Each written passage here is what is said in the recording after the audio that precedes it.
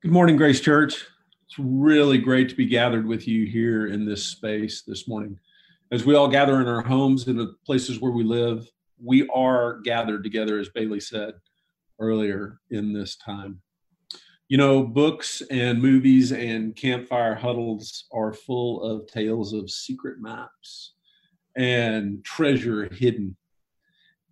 It's easy for us to come to think of the Bible in similar terms, or an instruction map, a road map of sorts, giving instructions on how to find the treasure, how to make it to heaven. But Jesus is explicit in his instructions to all of us who would be his apprentices, his disciples. And that instruction is to follow him. He doesn't say, read about me. He says, follow me.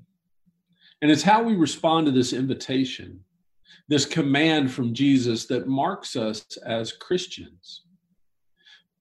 But how do we follow a risen Messiah, one who is not bodily present with us? How are we to understand the Bible more as an invitation into a discussion on this following than a static map we're trying to figure out on our own? Well, might I suggest that it starts with asking questions and letting the Bible ask us questions in return. Last summer, we dove into the first half of the book of Acts, the story of the earliest followers of Jesus and what they did in response to Jesus' command to go into all the nations and preach the gospel. We asked questions and considered the questions the stories were asking us.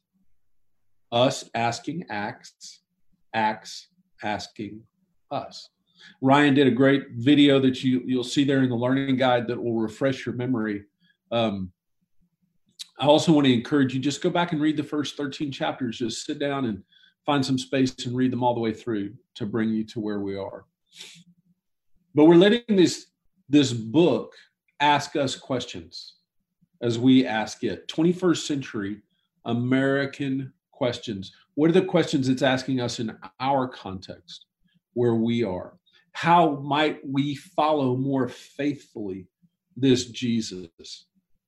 Well, today we pick up the conversation in the second part of that book. And man, it's got some questions for us. It's got some questions to ask that we need to ask and that need to be asked to us. This study will take us through the rest of the summer as we ask serious questions about what kind of church we are becoming in this time of quarantine. What is it revealing about it? What is it about us? What is it forming in us? As well as what kind of church should we be as we emerge from it? So pray with me this morning. Jesus, we want to follow you. That's the command. And we know we so easily interpret that mistakenly, what that means. So God, the Holy Spirit, speak to us, lead us into all truth this morning. Give us eyes to see, ears to hear, a mind to discern, and a heart to love and obey. And more than anything, Jesus, let us follow you more closely, more faithfully, more passionately through this time together. We pray in Jesus' name. Amen. So our context, we've jumped out of the book of Mark. We finished the book of Mark, and now we're back in Acts. There are a lot. Look, Acts has its own little industry of maps and timelines and things like that. They're all over the internet. They're all in your commentaries and stuff. So I encourage you as we go through this summer to make use of those things, find out where they are. But to start with, I want to try something a little bit differently today. I want everyone to pull out your Bible. I'll give you a sec to do this. If you need to get that physical copy of the Bible, or pull it up on your app. One of the versions that we use a lot at Grace as a good study tool is called the NET Bible, the Net Bible. It's available for free. It's got great study notes with it, translation notes primarily, which is what's really makes it great for our job of interpreting as a team where the words come from, why they were chosen. Certain words were chosen. But grab your Bible. And then what I want you to do is turn to chapter 14. And I want you to read that aloud where you are. I don't want you to listen to me read it. I want you to read it. I want you to hear yourself saying the words. Others around you, let your kids hear them, your people that you're quarantining with. Hear the words. So we'll give you a minute here to read those words in Acts chapter 14. Amen. So I'm not sure if you read that off the screen, if you read it out of a Bible, a physical Bible, if you read it off an app. I pulled this off my shelf. So this was my grandfather's Bible. And I don't handle it often because it is literally disintegrating. The leather cover is disintegrating as I handle it. Of course, King James Version, with all the notes and things. He was gifted this by the class. All the men who gave it to him signed the front. There's interesting little Bible study notes inside it. And also I found this morning, I must have seen it before, but my baptism certificate from 1971 was stuck among the pages here. I'm guessing that my parents sent it to my grandfather. I remember going with my grandfather to the First Baptist Church of Hope, Arkansas, where he was a deacon, and them dressing me up, my grandmother and grandfather dressing me up and showing me off. And we'd exit and shake the pastor's hand and then immediately turn to the side, and my grandfather would light up a cigarette with all his buddies, and they would sit there and talk about the sermon and the day and the things going on. And while I waited for them to have their post-sermon cigarette outside right on the front steps of the First Baptist Church there. Different times, y'all. Different way of following, different way of understanding what it meant to be a follower of Jesus. But I think it's an apt metaphor for sometimes how we approach the Bible and those who followed before us. It's like examining an ancient artifact or an old black and white movie, studying a lost civilization for mysterious clues, things from a different age that we have to decipher instead of something alive, active, and fresh among us, leading us forward as much as it connects us to the past, inviting us into the very present practice of following God right here and right now. In our text, we find Barnabas and Paul in quite a situation. They think they're saying one thing, but soon find out people are hearing something quite different. And this is among the many questions we ask. How about us? Do you ever feel like you've really nailed it, given a thorough and complete explanation of something, and then you watch people interpret it in exactly the opposite way you meant? Look, if we think Paul and Barnabas were the only ones who had this problem, we are mistaken. This is something that continually we encounter, is people come saying or thinking they're saying one thing, or people hearing something differently. Of course, we saw this over and over again with Jesus, right? He would be saying one thing and the people hearing something else or hearing it in a different way. We all experience in our lives both misunderstanding and being misunderstood. And so in our study this week, I think it's important. I think it's asking us, as we ask it, what is it that Paul and Barnabas were trying to convert the people to hear? Now, this is where it becomes really important to go back and read the first 13 chapters, because the first chapters of Acts they give long treatises on the interpretation the early church had of who Jesus was and what his message was. Now we see his messengers going out and doing this. But the message, the way they proclaim it, and the things that they emphasize change. They encounter certain situations and they contextualize the message to get it across. And so we need to ask, well, how does Paul and Barnabas' message line up with Peter and John and Andrew back in the first things? How does it line up with Jesus? Because what this does is it helps us as we understand how do we escape the gravitational pull of what we already think is true. Truth doesn't change, but our interpretation of truth is constantly evolving. Our understanding of it, as we apply it, as we grow older, as we see it lived out in different lives, in different situations, our understanding of truth is always changing with that. And so in order to stay on track, in order to follow appropriately, we have to recognize the biases, the lenses that we layer onto the gospel. And one way we help remove those or uncover them, or at least become aware of them, is by watching how this transitions through the book of Acts. And when we see the things that we've layered on, that we've wrapped the gospel in with, that maybe actually distort it or keep people from understanding, or put the center of the followership on us, we become the hero of the story, not Jesus. Our way becomes a way of doing things, not the Jesus way. Well, then we have a responsibility to unwrap those things, to lay them aside, and to go back and ask these questions. What is the gospel? What does it mean to follow Jesus right here, right now? What did it mean to our ancestors? What does it mean for us? What is it going to mean for our children?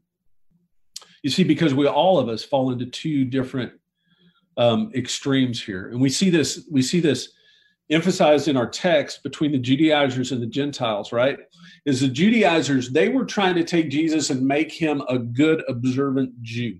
They were trying to make everyone who followed, Jew, Gentile, become Jews first and then follow Jesus.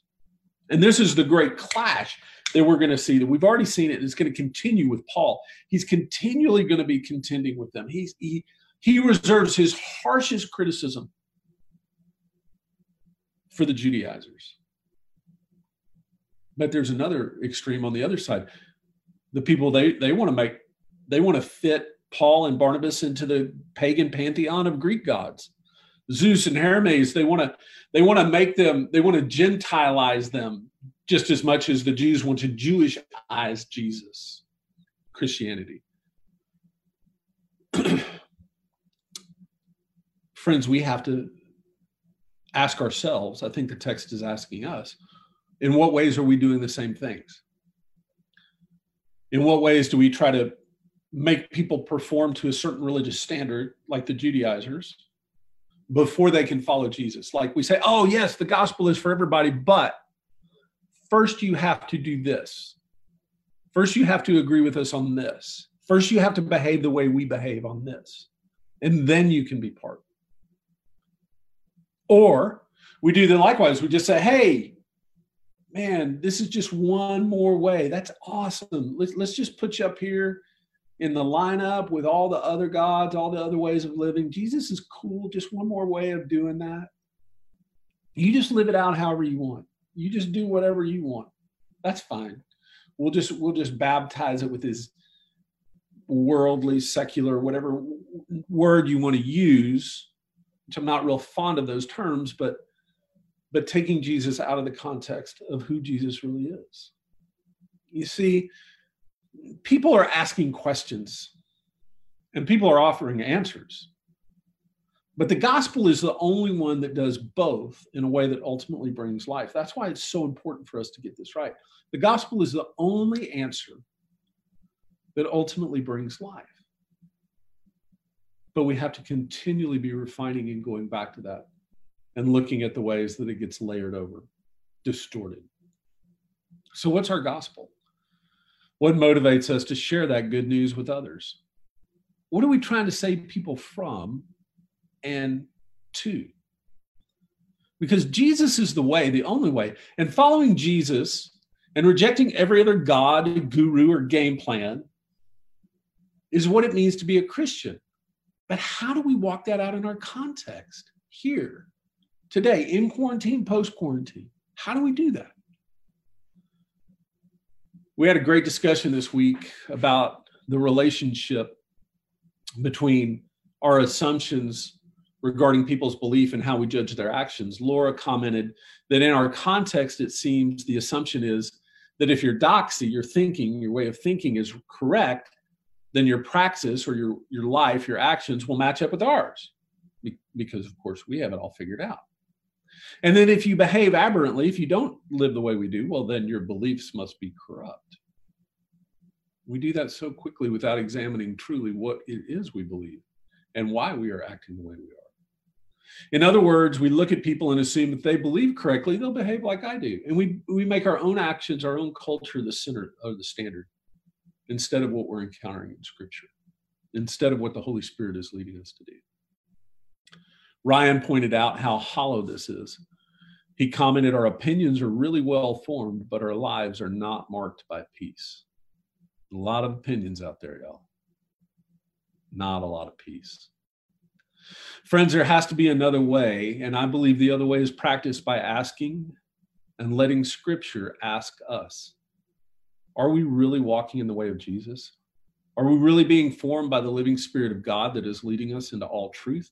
Or are we letting the truth we think we know quench the Spirit?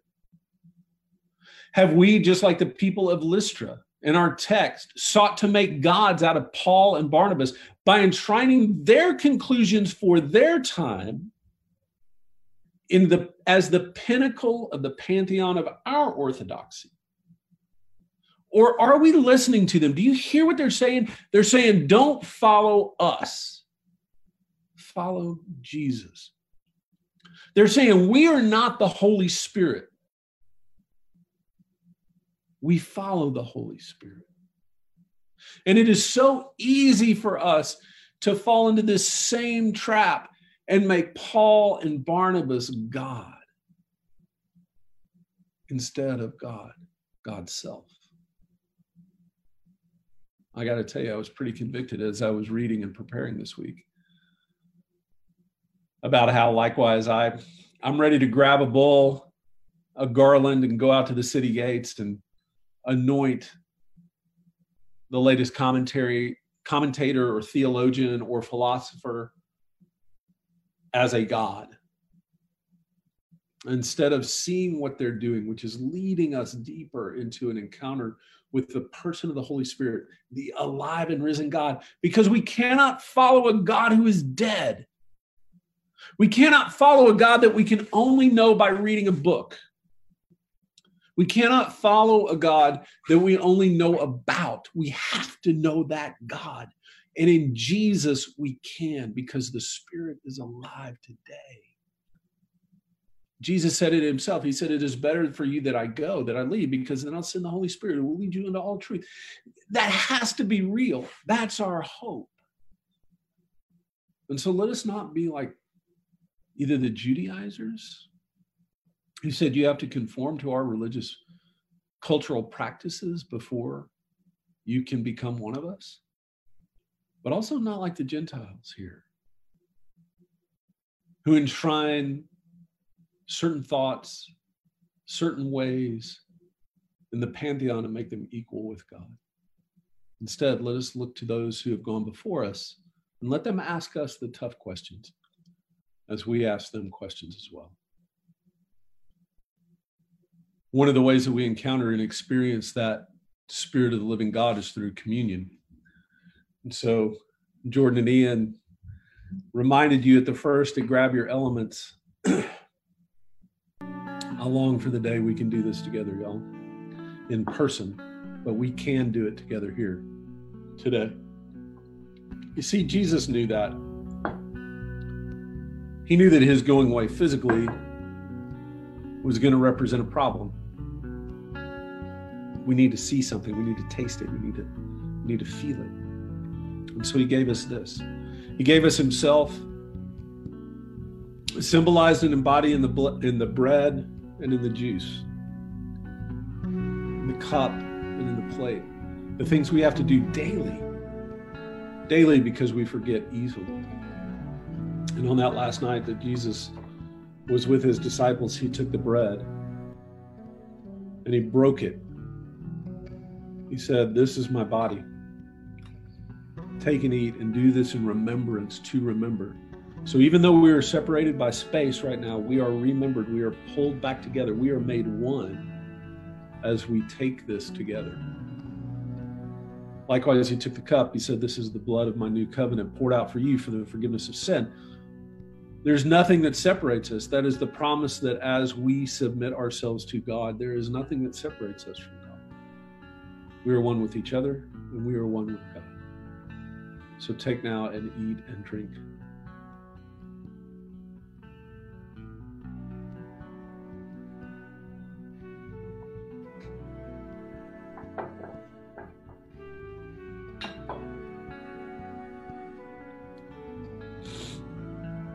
This is also a time where we take an offering.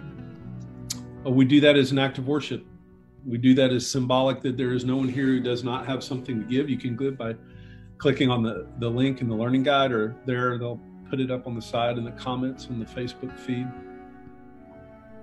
But also that none of us are without need. All of us have needs. They're being revealed right now, especially. As a church, we are trying to respond as sacrificially and as generously and as quickly as we can to some of those needs. Some of us in our community, in our Grace community, are suffering terribly economically through this time. We need to have the resources to share, and all of us have something to do with that. And the last thing is this is where we respond. Don't let this morning just be more information. Let it motivate you. Let it sink into you to ask questions and to act on where God is leading you. Look, it's great to have the testimony of those who have gone before us. It's invaluable. We have to have it. But it is to point us towards a future. It is to lead us into this present experience of the living God, the same God that they encountered, we encounter today. So let's act on that as we go forward into this week. Grace and peace, y'all.